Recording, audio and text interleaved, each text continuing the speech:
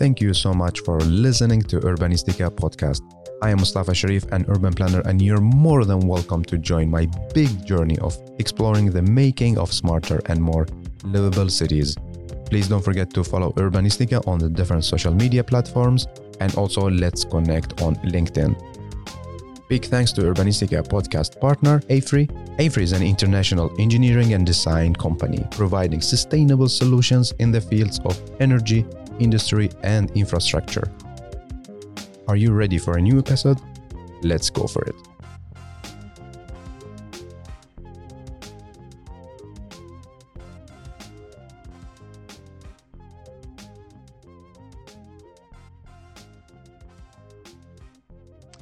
Hej och god morgon, varmt välkomna till AFRYs Future City Studio seminarium om urban design. Jag är Mustafa Sharif, stadsplanerare med fokus på barnfrågor, och idag kommer vi prata om intressant och viktig fråga, barnplats i staden. Vi kommer prata om hur vi som jobbar med stadsutveckling kan använda konkret barnrättigheter, vilka artiklar ska vi fokusera på, hur ska vi hålla dokumenten levande under planeringsprocessen och vad får barnen tillbaka från oss experter när vi kör dialoger och barnkonsekvensanalyser med dem. Jag ser fram emot dagen, och du som tittar på oss, stort tack som tittar live, och även tack för att du tittar på den inspelade versionen av seminariet.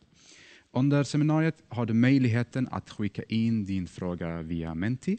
Vi har redan öppnat Menti, skriv in koden på menti.com och skicka in din fråga. Jag kommer ta upp frågan i slutet av seminariet. Så nu kommer vi lyssna på en presentation, sen blir det ett panelsamtal och sen blir det Q&A. Så låt oss börja med dagens presentation. Jag har äran att välkomna min kollega Maria Aspelin. Hon är konsult, specialist inom barnkonsekvensanalys och social konsekvensanalys på AFRY. God morgon Maria. God morgon. Hur är läget? Det är bara bra. Tack för att jag får vara här. Tack själv, och varsågod, the stage is yours. Ja, jag heter Maria Aspelin då, och jag är på AFRY och på sektion Safety i riskgruppen. Och jag har hållit på med barnperspektivet och sociala perspektiv också länge, många år. Och jag tänker att jag har jobbat med det så länge kanske är en av förutsättningarna att jag faktiskt har kunnat uppmärksamma en trend över tid. För det är en trendspaning som jag har gjort som jag tänkte berätta om väldigt kort nu här. Och den trendspaningen går ut på en förskjutning av metod som jag tycker mig se mer och mer. Det är nämligen så, som vi ser i den här bilden, att fram tills för ett tag sedan så har det nästan uteslutande beställts BKAR när barnperspektivet ska beaktas i samhällsplanering då. Jag tror att många av er som lyssnar nu vet precis vad en barnkonsekvensanalys eller BKA är. Men för er som inte är superbekanta med det begreppet så är det en metod för att systematiskt identifiera och bedöma hur barn påverkas av en planerad åtgärd, och en metod för att pröva och beskriva vilka möjliga åtgärder som är de bästa för berörda barn. Ett sätt att praktisera barnkonventionen helt enkelt. Momenten i BKA som ingår är de som man ser i rutorna där. Man kartlägger och beskriver, gör en konsekvensanalys av själva förslaget och prövar utifrån barns bästa och kommer med förbättringsåtgärder. Kan vara lite olika ordning beroende på vems modell man tar, om det är Stockholms stad eller Göteborgs stad eller Trafikverket, Barnombudsmannen, men det är typ de där momenten som ska ingå i en barnkonsekvensanalys. Och man ska även balansera de tre perspektiven, barnperspektivet som är då innehas av specialisten och hens kunskap inom det här specifika området. Och sen barnens egna perspektiv Och det är då det barn som får delta och förmedla sin kunskap kring området. De är experter på sin situation. Och sen barnrättsperspektivet då, och det är vilka specifika artiklar i barnkonventionen som är extra viktiga just för det uppdraget man håller på med.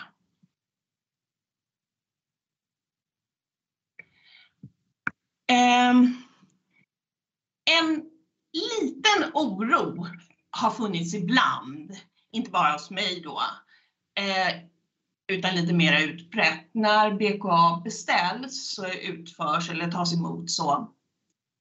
Och det är varför. Man funderar, ska det här bli en sån BKA som blir en punktinsats och projektet rullar vidare och förutsättningar förändras, men BKA den är redan utförd så det är klart och den är som den är. Det uppfyller ju inte hållbar samhällsplanering på något sätt. Jag skulle inte säga att det här är en risk som vi oroar oss för hela tiden och som är ideligen överhängande, men den finns, det händer och det är inte bara barnperspektivet och samhällsplanering som har den risken. Men i alla fall. Och det är här min spaning kommer in. Jag känner att det jobbas för att reducera den här risken. För att ta bort den. Eller i alla fall reducera. Det har liksom inte undgått mig att fler och fler beställare, de lyfter in barnperspektivet och sociala perspektiv för övrigt mer löpande på ett annat sätt nu. Det finns en vilja att jobba systematiskt över tid. En ambition om att skapa skillnad och möta behov och beakta hänsyn så att staden fungerar för alla oavsett förutsättningar. Det är inte att det här är istället för att göra en BKA, utan det ska vara integrerat ihop med BKA då. Så. Och konkreta exempel på hur det här görs, det är till exempel att BKA mer och mer blir ett teknikområde jäms med övriga teknikområden när det projekteras och byggs. Så det löper under tid. Det ställs hårdare krav på återkopplande momentet i barnkonsekvensanalyser som annars ganska frekvent har rationaliserats bort. Nu ställs det hårdare krav på att det faktiskt utförs. Och delaktighetsgraden hos barn och unga höjs och omfattningen av vilka man vill ska delta ökar. Och, det är en känsla av att alla har rätt att få sin åsikt lyssnad på och respekterad. Ett väldigt konkret och väldigt praktiskt exempel på hur man kan jobba systematiskt är barnchecklistan.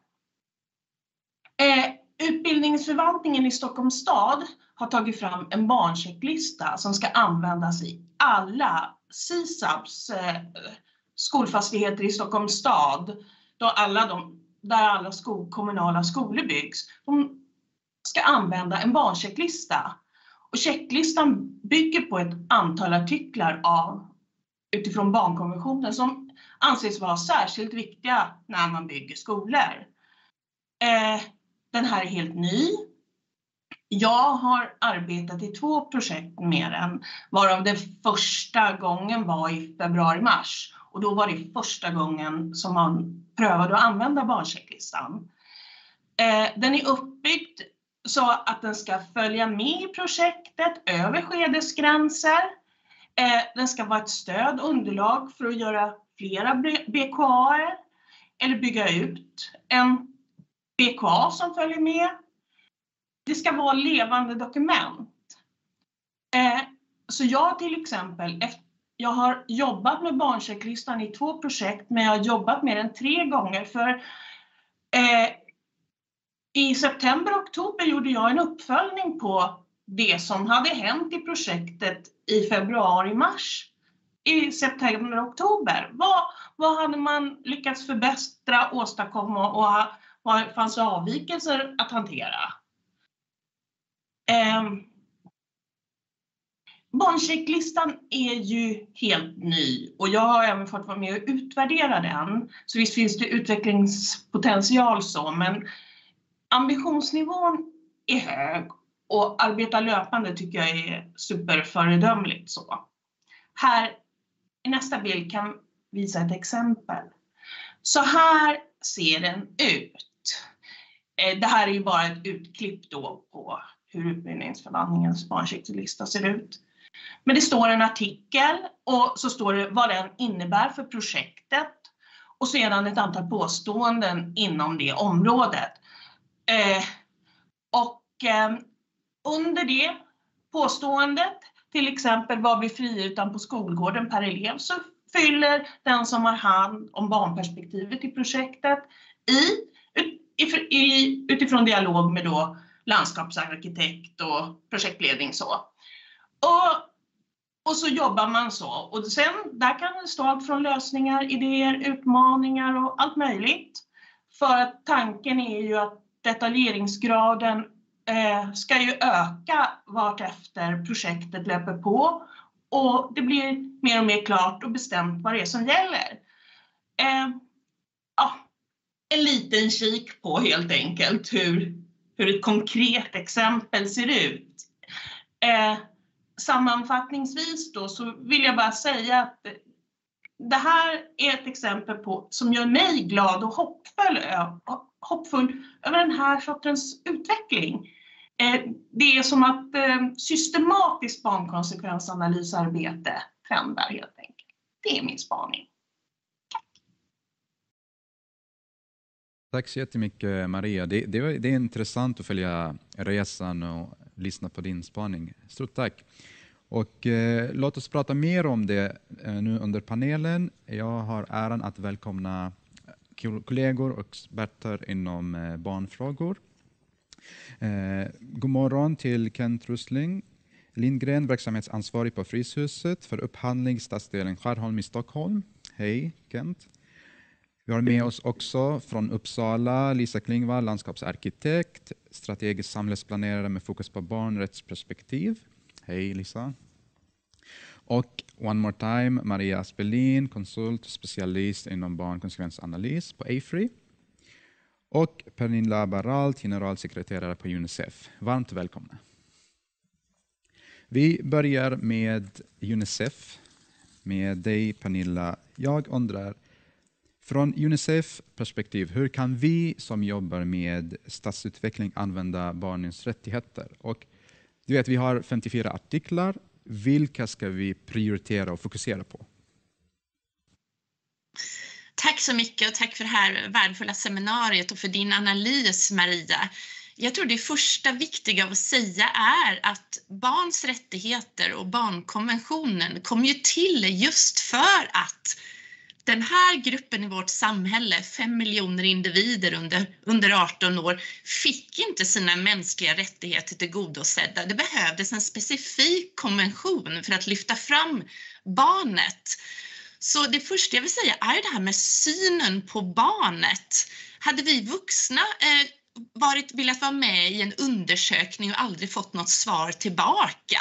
Hade vi velat gå in och vi hade inte velat lägga vår tid på det. Så det första och viktiga är verkligen vår syn på barn. Och både att barn måste skyddas för de har särskilda behov, men också för att barn är, som vi vet som jobbar med barn, så otroligt kompetenta personer och som Maria sa, experterna på sitt liv. Så det handlar om att använda barns rättigheter, att både skydda barnen men att också faktiskt ta del av deras enorma kunskap och kreativitet och innovationsförmåga. Ofta dessutom tänker i mycket enklare lösningar och då ibland faktiskt ganska billigare lösningar än vad vi vuxna hade sett. Och jag skulle säga att de viktigaste artiklarna att komma ihåg, det är ju de 4 grundprinciperna. Och där är det första att när vi pratar om vuxna, vi säger inte så här, låt oss kalla in en vuxen i panelen så kan de ta de vuxnas perspektiv. Utan barn är ju olika, så den första artikeln är det här att det gäller alla barn. Mina barn, dina barn, barn med funktionsvariationer, flickor, pojkar. Så det här att när vi gör den här utvecklingen framåt är fantastiskt, men låt oss komma ihåg att det inte heller bara är en grupp. Så artikel 2, alla barn. Och sen artikel 12, liksom själva grunden till att fatta bra beslut, vare sig det är i familjen, i staden, i landet, i skolan, är ju att faktiskt ta del av deras kunskap, att involvera och lyssna på barn. Så det finns många viktiga artiklar, men jag tänker om vi förändrar synen på barnen, om vi ser till alla barn och om vi lyckas med delaktighet, då kommer vi att ta steg framåt. Och det här som Maria säger om en barnkonsekvensanalys, det står ju inte i barnkonventionen att vi ska ha barnkonsekvensanalyser. Så att om det verktyget inte är det optimala, då är det liksom inte fel på barnens rättigheter eller vår ambition, utan då måste vi vässa metoder, verktyg. Och som Maria säger, det här att systematiskt få in det. För det gör vi med alla viktiga frågor. Jämställdhetsfrågor, klimatfrågor, budgetprocesser. Det är en tanke vi har från början till slut. Tack så jättemycket Pernilla. Och de här 54 artiklar finns på hemsidan, på Unicefs hemsida, både kort text och i långtext. Och jag rekommenderar starkt att ni redan börjar gå in och läsa igenom så att ni får koll på vad handlar de artiklarna om. Och Lisa Klingvall, jag vet att Uppsala kommun, ni är aktiva inom frågan. Så hur har ni jobbat med tillämpningen av barnkonventionen? Hej, tack förresten att jag får vara här. Väldigt trevligt att vara i sånt här fint sällskap och diskutera så viktiga frågor. Jag måste säga att vi jobbar väldigt hårt för att få barnrättsperspektivet att bli en del av den dagliga verksamheten. Att förstå att barns rättigheter och våra vuxna skyldigheter är någonting som vi tar på allvar och som inte är en särbeställning utan som ska ligga i vårt arbetssätt. Vi väljer också att bredda det vi kallar ett barnrättsperspektiv när vi tittar på samhällsbyggnadsprocessen. Att om vi analyserar det vi gör så finns det ett barnrättsperspektiv i alla delarna. Det finns ett barnrättsperspektiv i vilka typer av bostäder och upplåtelseformer vi tillskapar, vilka parker och målträffpunkter vi har och hur vi använder lokaltrafik och mobilitet och liknande. Så att vi väljer liksom att se och analysera det arbetet på helhet. Och vi väljer också att kombinera och ge varandra styrka i att sätta ihop både Agenda 2030 och artiklarna i FN:s barnkonvention. Att få liksom dragkraft i det här. För det går inte liksom att jobba i separata stuprör utan vi måste hitta den här liksom synergieffekten och kraften i arbetet. Och det har vi jobbat med i ett av våra största projekt som heter de sydöstra stadsdelarna. Och då har vi jobbat just med den här integrerade processen. Att vi börjar från samrådshandlingen, analyserar den, vilka förändringar måste vi göra, vilka planeringsinriktningar måste komma in i det här skedet för att det sen ska få någon liksom efterföljande detaljplaneskedet. Och sen så gör vi det återigen när det kommer till utställningshandlingen och nu inför antagandehandlingen. Så att det verkligen är liksom en lång process och att det är tydliga medskick in i detaljplaneskedena för att man ska kunna följa upp vad blir det så att det inte blir de här stora, fina, vackra dokumenten med fina ord utan att det ska bli verklighet också. Ja, precis. Men Lisa, jag tänker också att det här att integrera barnets aspekt i planeringsprocess, det tar flera resurser, det kostar, det tar ännu längre tid. Vad vinner Uppsala kommun på det? Vad känner ni på det? Jag tänker att det som är vår grundläggande liksom skyldighet när vi jobbar med ett barnrättsperspektiv, det är att vi ska få in och vi ska skapa liksom goda och jämlika uppväxtförhållanden för alla barn oavsett sociala eller ekonomiska förutsättningar. Och därför måste vi veta delvis vad vi ska tillskapa, vilka behov som finns. Vi måste ha en analys av vad som är tillgängligt, vad som finns på platsen, vad det saknas och liknande. Så det är jätteviktigt att vi har liksom att våra projekt som ni vet pågår så oändligt länge.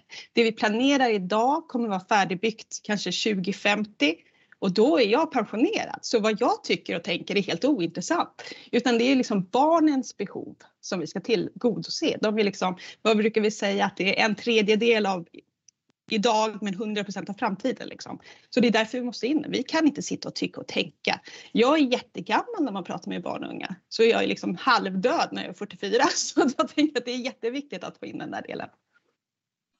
Tack Lisa. Och Kent, du jobbar också med barn, ungdomar och fritidsverksamheter. Det är intressant för oss att lyssna hur ni jobbar från ert perspektiv. Hur inkluderar ni barn? Hur ökar ni deras delaktighet? Och hur ni vuxna tillsammans med dem planerar framtiden? Ja, Fryshuset som jag jobbar åt då är ju breda, så att vi driver både skolor, vi driver föreningar och jag och min profession så att säga jobbar med det vi kallar öppen verksamhet. Det vill säga fritidsgårdar,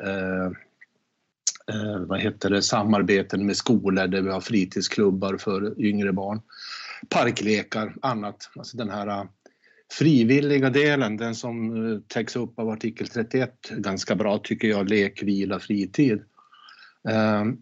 Så att det sättet vi jobbar med ungdomar och det vi diskuterar mer om det är ju just det här att vi har öppet kvällstid, vi har öppet på loven, vi bjuder in till aktiviteter. Fryshuset jobbar mycket med passioner, att försöka få barn att genom sina passioner förändra världen, står det i våran värdegrund.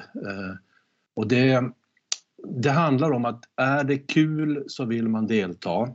Skapar man relationer så blir man modig och då säger man mera vad man tycker. Jag brukar dra det exemplet att det normala svaret man får av en ungdom, det är sådär, vad tycker du? Vet inte. Och så får man sätta sig ner en stund, man får prata, man kan locka dem till att berätta om sina drömmar, sina idéer och tankar, och då kommer det mycket. Så att det är väl det, tid och just det här att de måste stå i fokus. Jag håller med, jag tror det var Pernilla som pratade om, eller om det var Maria. Är det inte intressant så svarar man inte på en enkät man får i skolan, utan det måste vara kopplat till att man känner att det är mig de frågar, det är barnet. Ja. Så att, ja. Så det handlar om tid för att skapa relation och sen börja med ställa frågorna. Ja, absolut. För relationerna är så viktiga. Jag menar, lärare har relationer, föräldrar har relationer, men sen gäller det också att hitta det här kombinationen av att man gör det man älskar. Det vill säga, går man på fotboll så det får inte bara vara fotbollen i fokus och vinna, utan det handlar också om att ha relationerna. Vi jobbar med idrott och dialog till exempel. Så att man kan mycket väl hålla på med kampsport och brottas och vara fysiska med varandra. Men när man har gjort det så sätter man sig ner efter det och har en dialog. Hur känns det här? Jag såg att du fick en liten smäll på örat. Hur mår du? Känns det okej nu? Och så försöker vi jobba i alla lägen. Och det är verkligen inte enkelt och det är inte lätt. Men jag tror att det är det sättet. Sen har vi sett också, jag vill bara nämna det kort, vi har märkt och sett, och vi har jobbat mycket nu med Stockholms stad sista åren, att feriejobb, alltså koppla ungdomar till vuxenvärlden genom feriejobb. Och det ska inte vara det här att man ska plocka skräp och ta bort klotter, för att det har ju ungdomarna själva så att säga gjort, utan roliga, vettiga feriejobb som kopplar dem till områdena. Så att vi har jobbat mycket med fastighetsägare och med Stockholms stad. Sådär. Tack Kent. Och Maria, du hade en jätteintressant trendspaning i din presentation. Och nu pratar vi om barnens delaktighet i stadsutvecklingsprocesser. Jag undrar, vad behöver vi göra för att öka barnens delaktighet inom de här metoder som du presenterade till exempel? Behöver vi nya metoder? För det är ofta det hörs att det är begränsad budget och det finns inte tillräckligt med timmar för att genomföra en dialog med barnen. Då skippar man själva syftet med BKA. Ja, det är helt sant. Det är ofta en budgetfråga. Jag tycker ju då att den som beställer bör fundera på om barns delaktighet på riktigt är bara en merkostnad som inte tillför någon mervärde till processen. Eller om barns delaktighet är en win för stadsutveckling.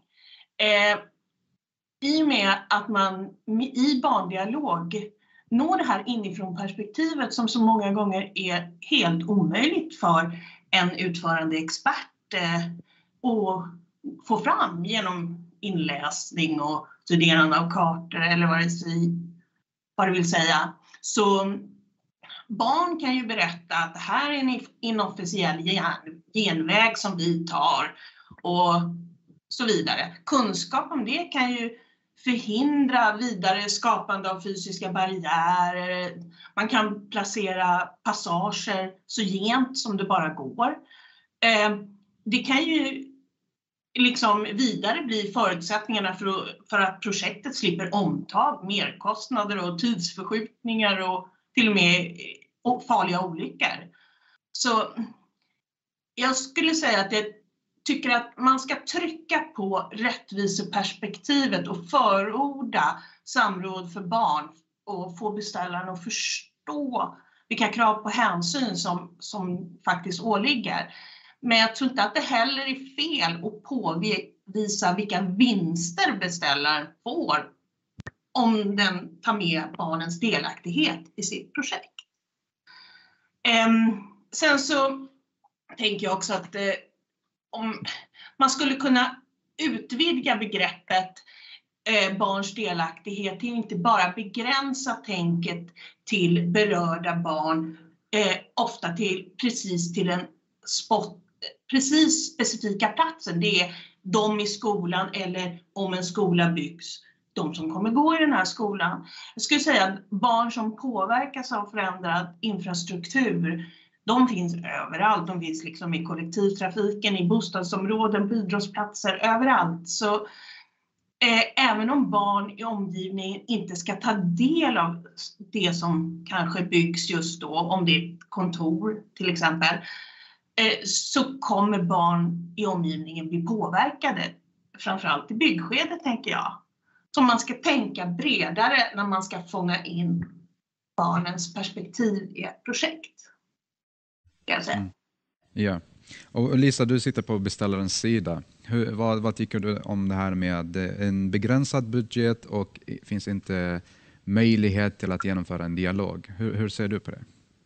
Jag brukar säga hur mycket pengar lägger vi inte på att göra trafikkörningar om igen i våra system när vi sitter och liksom ritar om gator och sånt där. Så jag tänker att det där är en snedsits som vi måste komma till rätta med. Att det ska få kosta pengar även den här typen av frågan. För det handlar också om vilka investeringar vi gör nu jämfört med den långsiktiga kostnaden om det blir fel för barn och unga. Den tycker jag är jätteviktig. Sen tycker jag att det är viktigt att involvera barn och unga i diskussionerna och i dialog. Men jag tycker också att det är oerhört viktigt att vi verkligen frågar oss, vad är syftet med dialogen? Vad ska det ge för någonting? Kommer det få resultera i något riktigt? Eller är det liksom childwashing vi ägnar oss åt? För jag tror att det är liksom en av de här stora frågorna. Så fort vi går in i ett projekt så tänker jag jämt. Alltså varför? Är det verkligen rätt? Kommer det få ge avtryck? Så den där är jätteviktig och den är svår. Och jag tänker också att det har pågått dialoger i så många år nu i Sverige.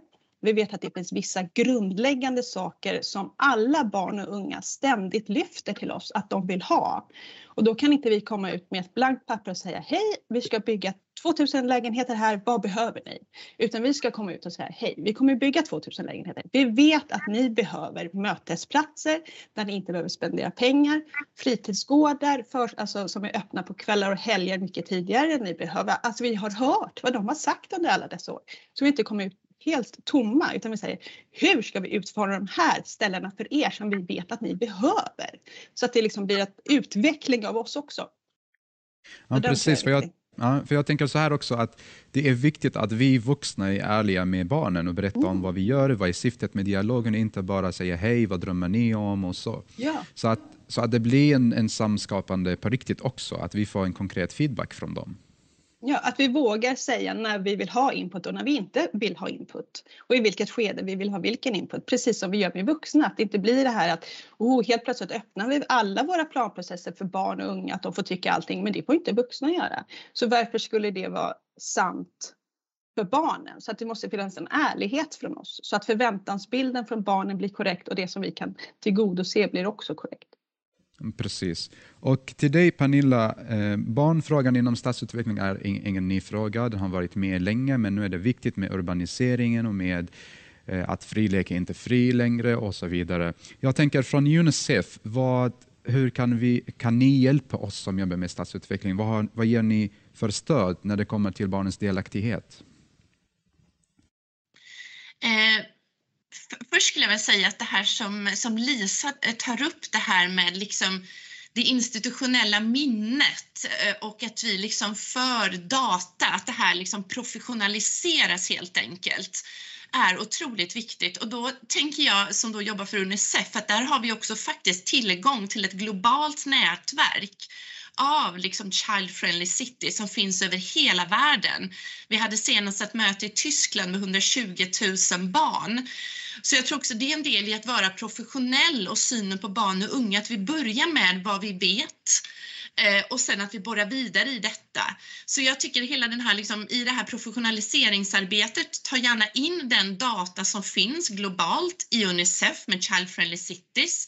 Det finns en handbok som är skriven av en arkitekt som heter Jens Aleris som har bland annat besökt Uppsala. Den publicerades 2018. Jag vet att Boverket använder den nu i sina kommande handledningar. Sen har jag en bok med mig här som jag också gärna vill lyfta upp. Och den ser ut så här. Det är en av våra senaste handböcker och det är just för att det är så lätt att vilja. Jag tror att vi många vuxna, vi vill ju detta och vi liksom gör vårt bästa. Men det är tyvärr inte good enough längre. Dessa barn och unga är själva extremt liksom krävande med rätta. Vad är det du förväntar dig? Hur ska det gå till? Hur ska du använda min tid och vad händer sen? Då skulle jag verkligen rekommendera att läsa den här handboken, för du kommer ta dig flera nivåer upp i att bli en kompetent vuxen och i att använda då den här dyrbara tiden i ett projekt till någonting riktigt värdefullt. Så tänk globalt, tänk den data som finns, dokumentera i institutioner som er, eftersom som Lisa säger, det här är ju liksom projekt som kan gå över nästa generationer, så att vi inte ställer samma fråga igen.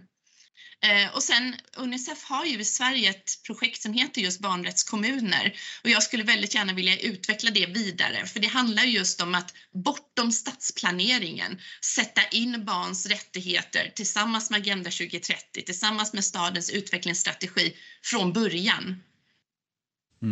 Tack Pernilla. Jag har läst handboken faktiskt. Den är riktigt bra. Och jag tänker också mejla ut den till alla som har anmält sig till seminariet. Kent, ni brukar prata om förebyggande och främjande arbetssätt. Vill du utveckla detta mer?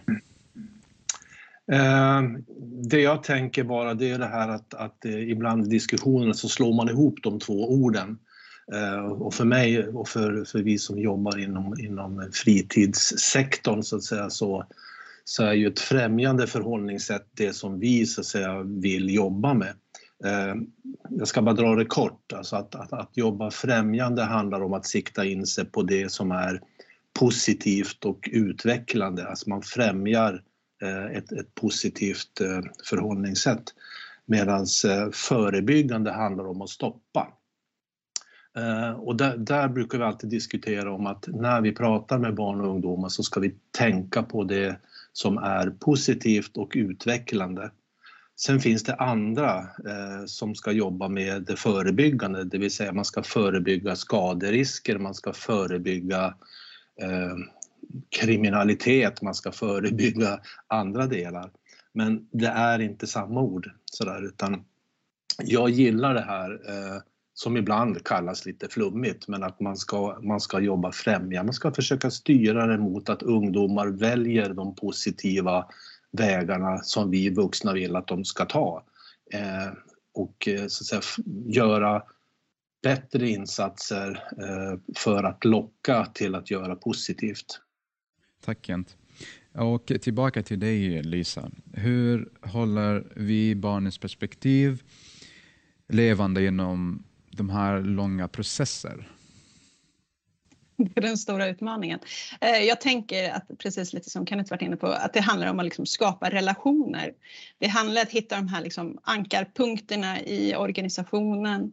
Delvis när vi tittar på processen i sig, men också personerna. För det här är fortfarande dessvärre en eldsjälsfråga. Så då måste man hitta vilka kollegor till mig i nästa planskede brinner för det här. Vilka kan vi liksom hoppa på och verkligen frälsa, om man ska säga. Vi är ute och predikar. Jag upplever att det är väldigt mycket det vi gör när man pratar om barnets perspektivet. Så är vi ute och pratar. Och även vilka chefer är positivt inställda till det här. Så det gäller att hitta liksom nyckelpersoner i organisationen. Men det handlar också om att säkra överlämningen i dokumenten, i de olika digitala systemen, i uppföljningssystem, i de här liksom mer byråkratiska, tråkigare delarna av samhällsbyggnadsprocessen. Att frågorna ligger där. Hur har du jobbat för att främja barnets perspektivet och de här frågorna? Hur har du omhändertagit artiklarna och hur har du tänkt i den här processen? Så att det är uppföljning hela tiden. Och att det även också är tydligt mot politiken. Vilka val man gör och hur det påverkar. Så det handlar ju hela tiden om det här långsiktighet, men också personer. En kombination. Men vad händer om vi inte har personer i nästa skede som brinner för frågan? Ja, då får vi hoppas att våra överlämningar och att våra liksom uppföljningssystem fångar upp det. Men det är fortfarande oerhört skört, de här frågorna, upplever jag, om vi inte har eldsjälarna.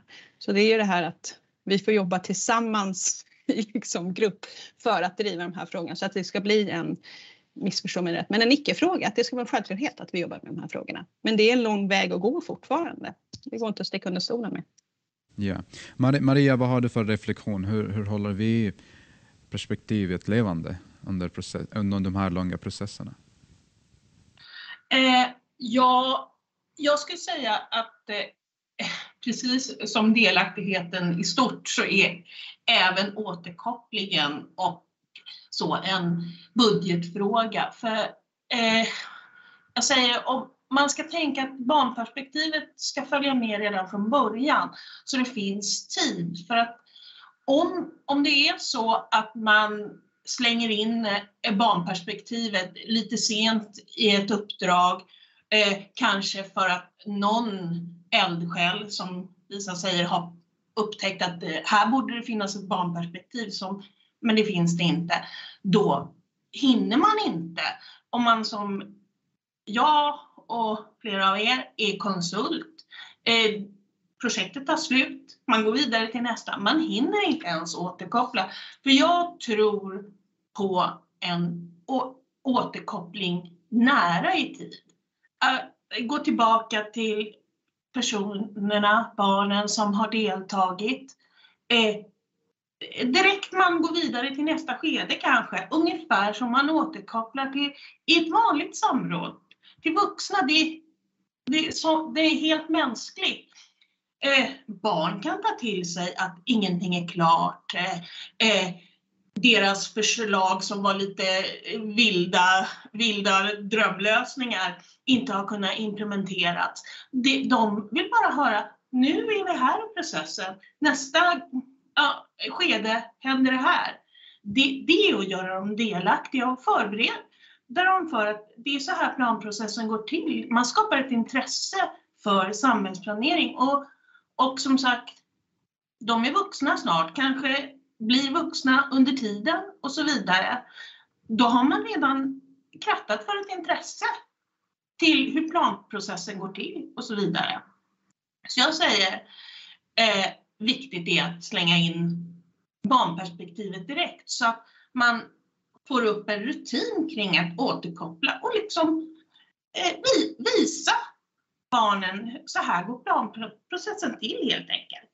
Så de får en stolthet för det som byggs i deras omgivning och ett intresse. Ja, alltså som Kent nämnde, det handlar också om tid och relationer. Och vi vuxna brukar vara duktiga på att fråga men inte riktigt på att återkoppla. För jag tänker också, vad får barnen tillbaka från alla de här dialoger? För att vi vuxna, vi får in data, vi lämnar till beställare för oss som konsulter. Vad får barnen tillbaka långsiktigt, Maria?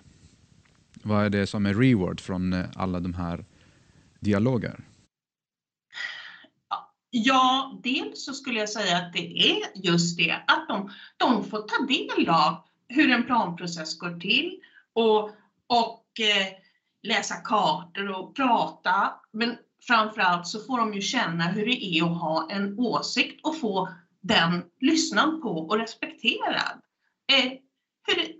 Så att det är någonting som om man är ute och för dialog, de flesta barn och unga, de har ju inte varit med om den här processen. De är jättenyfikna och tycker det här är jättespännande. För det är ju fortfarande trots allt inte någonting som görs i alla projekt. Så att de flesta har inte varit med om det. Så att de får lära sig om planprocessen och de får bli lyssnade på. Pernilla, vad har du för reflektion kring hur viktigt är det att återkoppla tillbaka till barnen och ge något tillbaka till dem och inte bara ta från dem? Jag tycker Maria har sagt absolut det viktigaste. Det är liksom att vara professionell, att göra som vi hade gjort i alla andra situationer.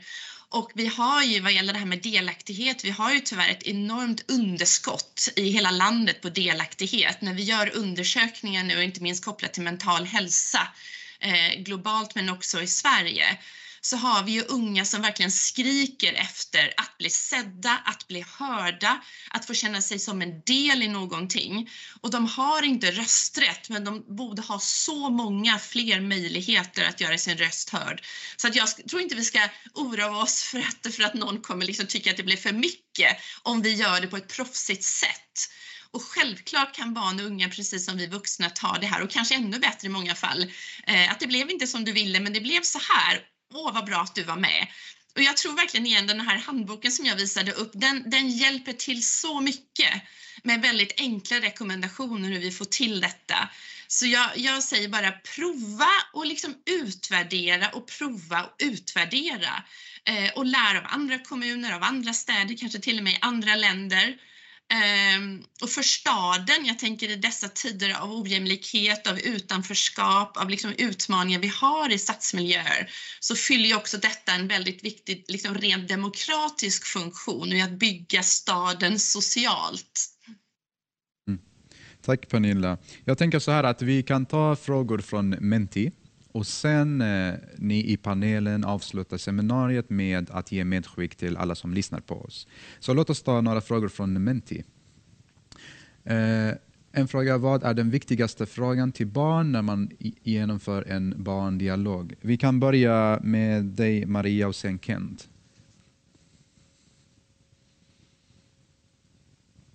Ska jag säga frågan igen?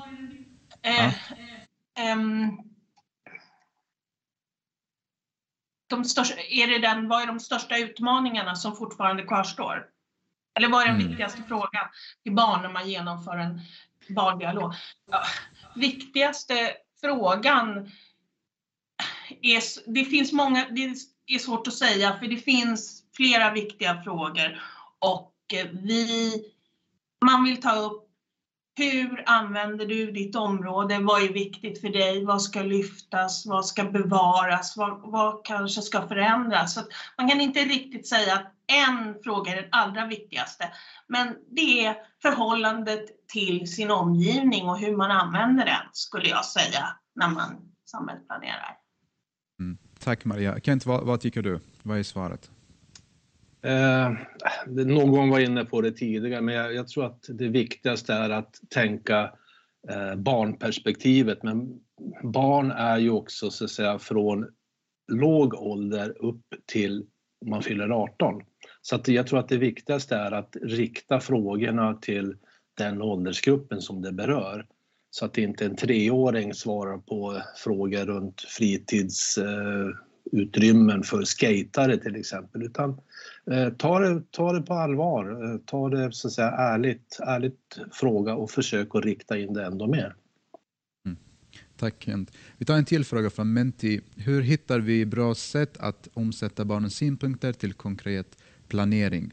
Hur översätter vi mellan barnens språk och professionens fackspråk. Lisa, vad tycker du? Du är landskapsarkitekt och strategisk samhällsplanerare. Hur översätter vi barnens språk till mer konkreta element? Jag tänker något som vi har missat i diskussionen hittills, det är det här som vi brukar kalla för ett kunskapshöjande moment i våra dialoger. När man kommer ut och förklarar vad är en stadsplanerare, vad är en samhällsplanerare, vad gör en arkitekt, vad fattas besluten någonstans, så att man liksom lägger en kunskapsgrund också för barn och unga. Och jag upptäcker att när vi gör det så kommer oftast svaren på den nivå som vi önskar. För det är, jag kommer ut och säger, hej, jag är stadsplanerare.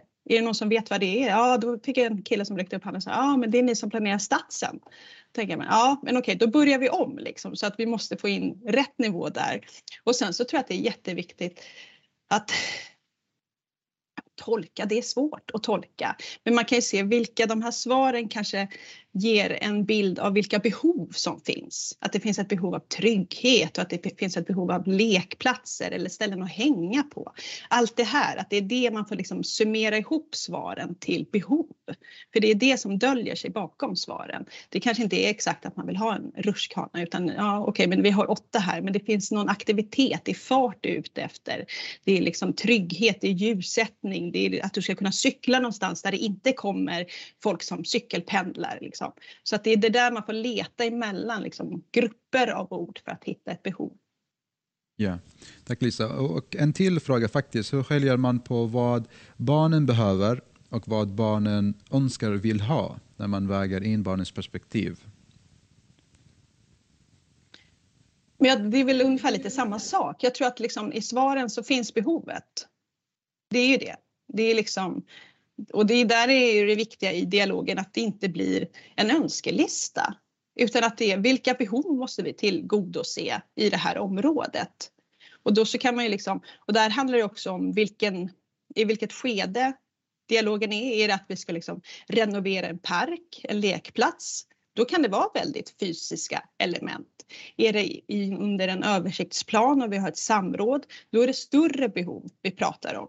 Så det är det som är intressant också att titta på, liksom, vilken typ av svar vi får in och vilka behov döljer sig bakom det. Precis. Och en fråga till dig Maria, du jobbar med BKA. Vad är de största utmaningarna som fortfarande kvarstår i arbetet med barnperspektiv BKA i samhällsplanering? Vad behövs för att utveckla arbetssättet? Ja, det är lite som jag var inne på då i min spaning, som jag tycker också jag ser är på gång. Det får inte bli en pappersprodukt som inte sen leder någon vart och inte skapar någon förändring, utan det måste vara ett systematiskt arbete som följer med. För att det är långa projekt i regel vi pratar om. Man pratar ju då ofta om att det är väldigt viktigt att man gör en BKA i ett tidigt skede för att kunna påverka. Och det är det ju. Men i ett tidigt skede är det så hemskt mycket som är oklart. Det ska börja i ett tidigt skede och följa med. För annars är det ju inte anpassat till själva projektet.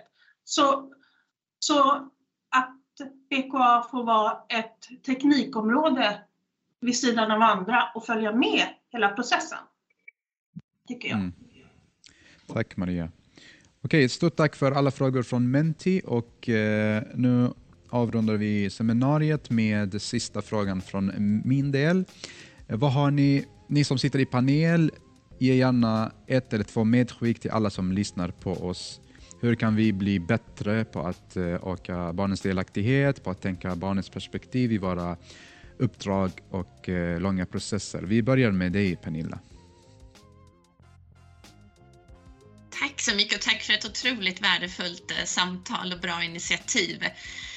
Jag tror att vi ska tänka det här, liksom, varför är vi här? Vi vill bygga världens bästa städer. Vi vill bli den mest attraktiva kommunen. Och då gäller det att bygga för alla medborgare. Det är både rätt och det är smart att satsa på barn och unga. Och då får vi också in det här förebyggande perspektivet. För jag såg några frågor som handlade om hur ska vi liksom beräkna kostnader eller vinsterna av att integrera barn och unga. Och det är ju liksom otroligt lätt när vi tittar i andra änden på kostnaden av att inte röra sig, att inte må mentalt bra, att inte våga gå till skolan, att inte våga gå ut. Så att det är rätt och det är smart och ni kommer bidra till att så många fler människor vill bo och stanna kvar i den här staden. Och det andra är att det är en kompetensfråga. Jag tror det räcker inte att vilja, utan jag tror att vi behöver alla lyfta vår kompetens och att alla eldsjälar ska dela med sig. Men också som Lisa sa, det måste liksom bli omöjligt att inte ha ett barnperspektiv. Så det är precis som det är omöjligt att inte ha ett miljöperspektiv eller ett jämställdhetsperspektiv. Det är liksom inbyggt i systemen. Så där har vi ett utvecklingsarbete, men så glad att höra från Maria och andra så mycket spännande som är på gång. Och vi finns här, UNICEF i Sverige och globalt, och hjälper gärna till med detta. Tack så mycket Pernilla och tack så mycket UNICEF för allt ni gör också. Kent, vad har du för medskick till oss? Jättesvårt. Ta barn och unga på allvar, tänker jag. Att ett barn, en ungdom, inte hamnar i en negativ spiral. Lyckas vi som vuxna hjälpas åt med det så sparar vi miljoner. Så att bara genom att tänka till, vad kan vi göra för att öka ungdomars vilja och möjlighet att faktiskt hamna i positiva spiraler, så redan där har vi börjat spara pengar totalt sett. Så att det är väl det enda jag vill skicka med sådär, att och lyssna på alla barnen. Det är knepigt, men alltså det är inte bara de som sitter längst fram i klassrummet eller de som vill, utan det gäller att nå de som sitter hemmasittare, funktionsnedsatta, alla de som lite blyga och tillbakadragna. Locka ur dem vad de vill ha, så får vi mycket större bredd. Yes. Tack. Tack så mycket Kent. Och till Uppsala, till Lisa. Jag kan bara hålla med föregående talare, både Pernilla och Kenneth, väldigt bra. Och jag tycker så här, jag tänker att ett viktigt medskick är att vi måste jobba uppsökande. Att vi måste gå dit barnen är. Vi kan inte vänta på att barn ska komma till oss, utan vi måste vara uppsökande.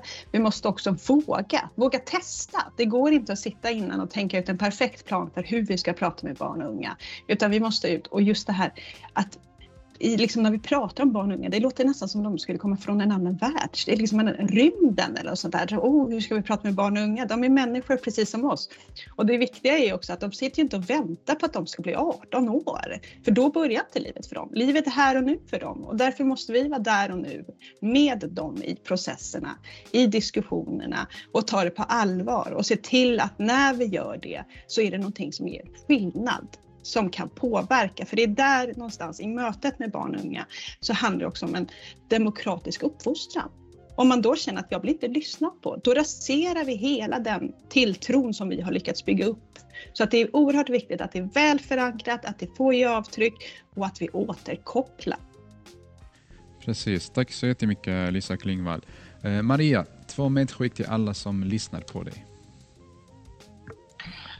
Jag kan också bara hålla med alla föregående talare. Det känns som ni har redan sagt allt viktigt nu. Men jag tänker att man ska, som sagt, som jag var inne på förut, tänka brett. Ska en förändring göras i stad någonstans, så informeras alla vuxna, det hålls samråd och så vidare. Men det är alltid barn som påverkas. Här behövs oftast barnperspektiv lyftas in, även fast man inte tror det, så öka kunskapen allmänt hos de som arbetar med att utveckla staden. Du måste tänka, jag ska öppna en gata eller bygga ett kontor eller vad det är.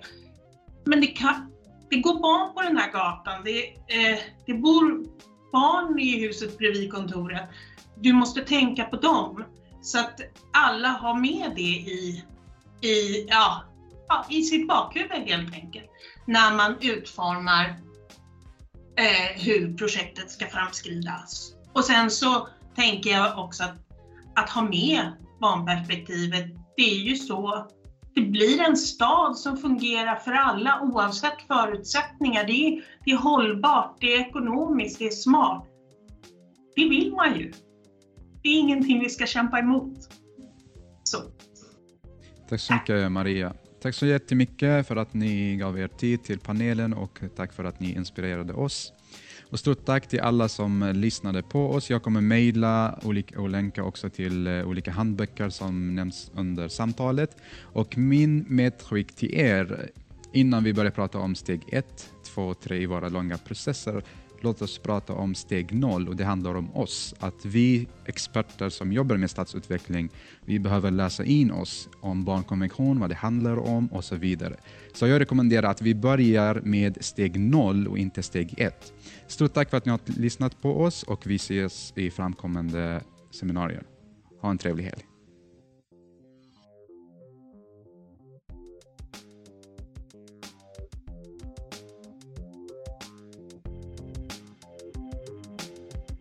Well, thank you so much for listening to Urbanistica podcast. I hope you really enjoyed this episode. You learned something new and also got inspired by the guest. Don't forget to share the episode on your social media and recommend it to people you think they are really interested in this topic. Thank you so much again for giving your valuable time to Urbanistica podcast. I am Mustafa Sharif. Keep up the good work. Keep loving cities.